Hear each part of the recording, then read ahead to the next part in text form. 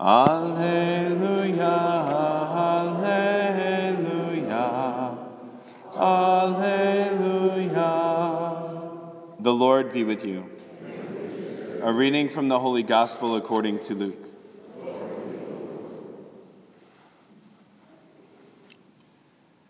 The shepherds went in haste to Bethlehem and found Mary and Joseph and the infant lying in the manger. When they saw this, they made known the message that had been told them about this child. All who heard it were amazed by what had been told them by the shepherds. And Mary kept all these things, reflecting on them in her heart. Then the shepherds returned, glorifying and praising God for all they had heard and seen, just as it had been told to them. When 8 days were completed for his circumcision, he was named Jesus, the name given him by the angel before he was conceived in the womb. The Gospel of the Lord.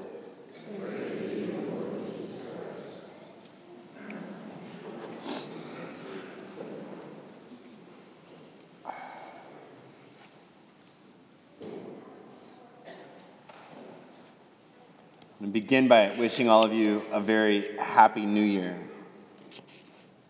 I think I've already broken my New Year's resolution. It's only 7:30 in the morning.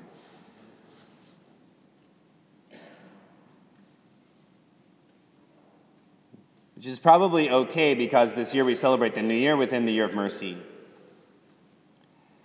And as we think about what is going to be different about my life this year, how am I hoping things will be better in 2016 than in 2015? At the forefront of our minds should be, what does this year of mercy mean to me? What does this year of mercy mean to me?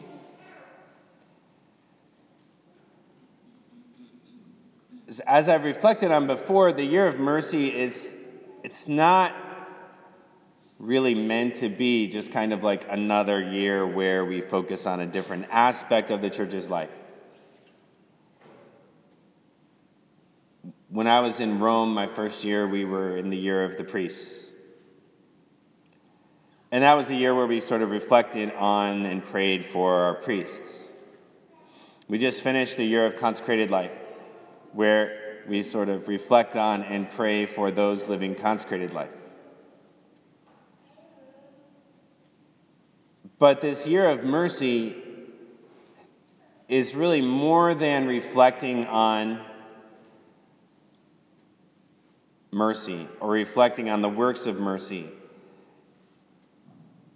It's a year filled with special graces that have been extended by the Holy Father in order to experience that mercy in our lives. John Paul II, in his second document that he wrote, Dives in Misericordiae, says that when we experience mercy, we move from the way of pilgrimage to the way of conversion.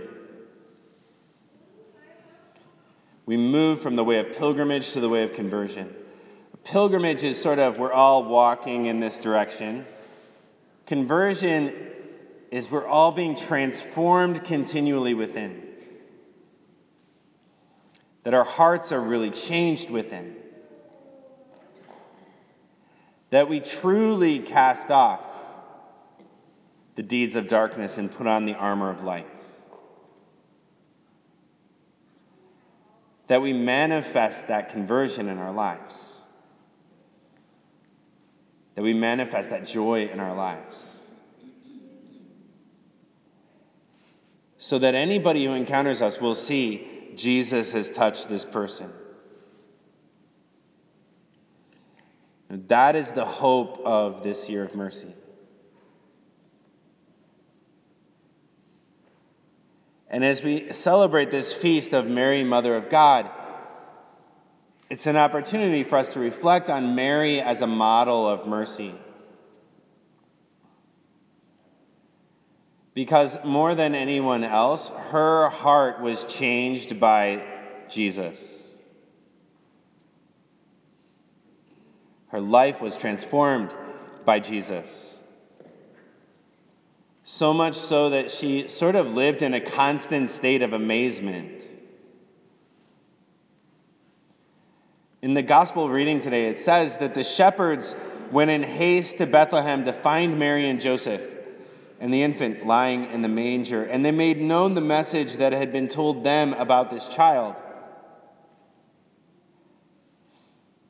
And all who heard it were amazed. All who heard it were amazed.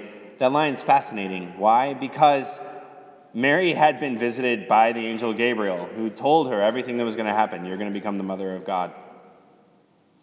Joseph was visited by the angel Gabriel and told, do not be afraid to take Mary as your wife.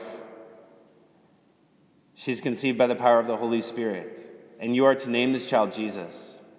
So they had already encountered in a very direct way this message. They already knew who this child was. And so it would seem that when the shepherds showed up and they said, we've been visited by an angel who told us that this child was to be born, they would have just said, yeah, we know. But instead, they were amazed at this message. They lived in this constant state of wonder. And Mary constantly was contemplating these things in her heart, reflecting on these things in her heart. Throughout St. Luke's gospel, every time Jesus does something, Mary's reflecting on it in her heart. It's the only gospel that points this out. Tradition says that St. Luke interviewed Mary. And so his gospel is informed by her.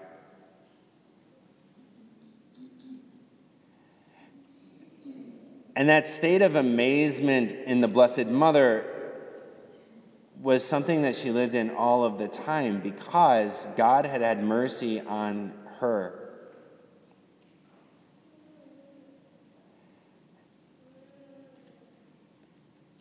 God had mercy on the world through her. And so she was, in fact, an instrument and a model of God's mercy. And when we think about modeling our life after the Mother of God, it can be really intimidating. Because when we think about what Mary does, we tend to focus on the amazing stories, the really big stories. That Mary has appeared to the children of Fatima, that she appeared in Lourdes, and all of these people are cured of diseases. That Our Lady of Guadalupe brought about the conversion of the people of Mexico.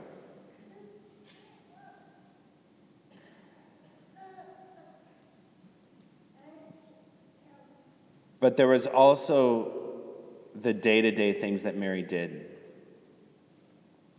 Because she truly was the mother of God, which means that she did everything that a mother does. That when Jesus was a baby, she fed him. Last night I was at a party and I was preaching to a bunch of little kids.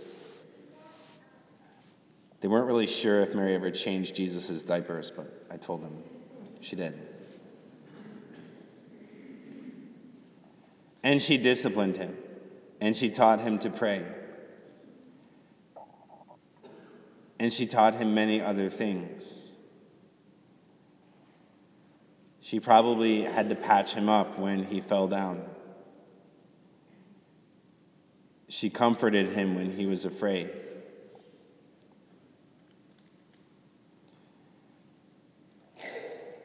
She got up in the middle of the night to comfort him when he was crying.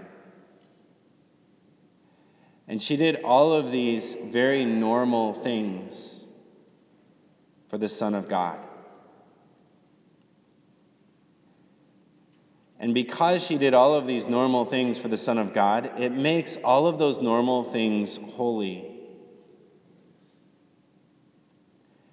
Because surely when she got up in the middle of the night to respond to her crying child, she also pondered that in her heart.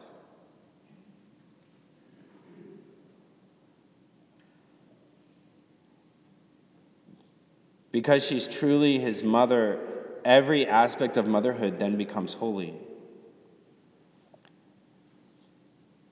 Because they're all things that Mary did for Jesus. And our own path to sanctity, it happens in those normal, everyday things. It happens when we invite our Lord into the mundane, normal, everyday tasks of our own lives. And we recognize that those tasks are holy because they were done for the Son of God in a very concrete way.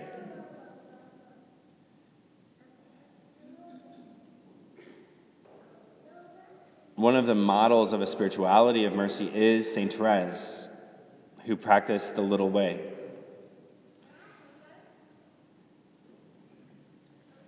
Who, instead of saying, Lord, help me to suffer more or help me to be great, she asked to be small, that she might be a witness to God's love and mercy, to be a victim to merciful love.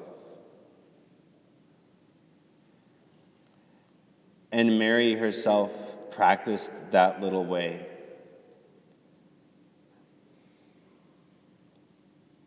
Because it was through those ordinary, everyday tasks that she encountered the living God and contemplated his face.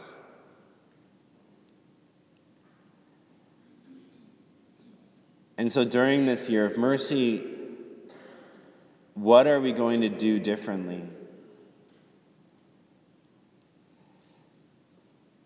One of the most transformative things that we can do is learn to practice that little way.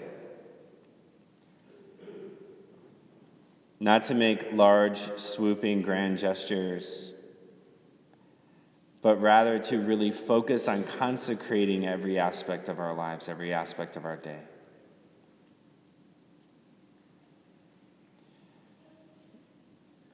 A couple of weeks ago, I had the chance to be with Father Gately, who wrote 33 Days to Morning Glory, and he just finished a book called 33 Days to Merciful Love. And it's not quite published yet, but when it is published, I'd recommend it to all of you because it is a sort of devotional that helps to open up this little way of Saint Therese. And to recognize that our true holiness and transformation happens when we learn to contemplate the face of Christ in the small things of our life. When we can make every aspect of our lives holy. And like the Mother of God, we learn to contemplate Jesus in our hearts.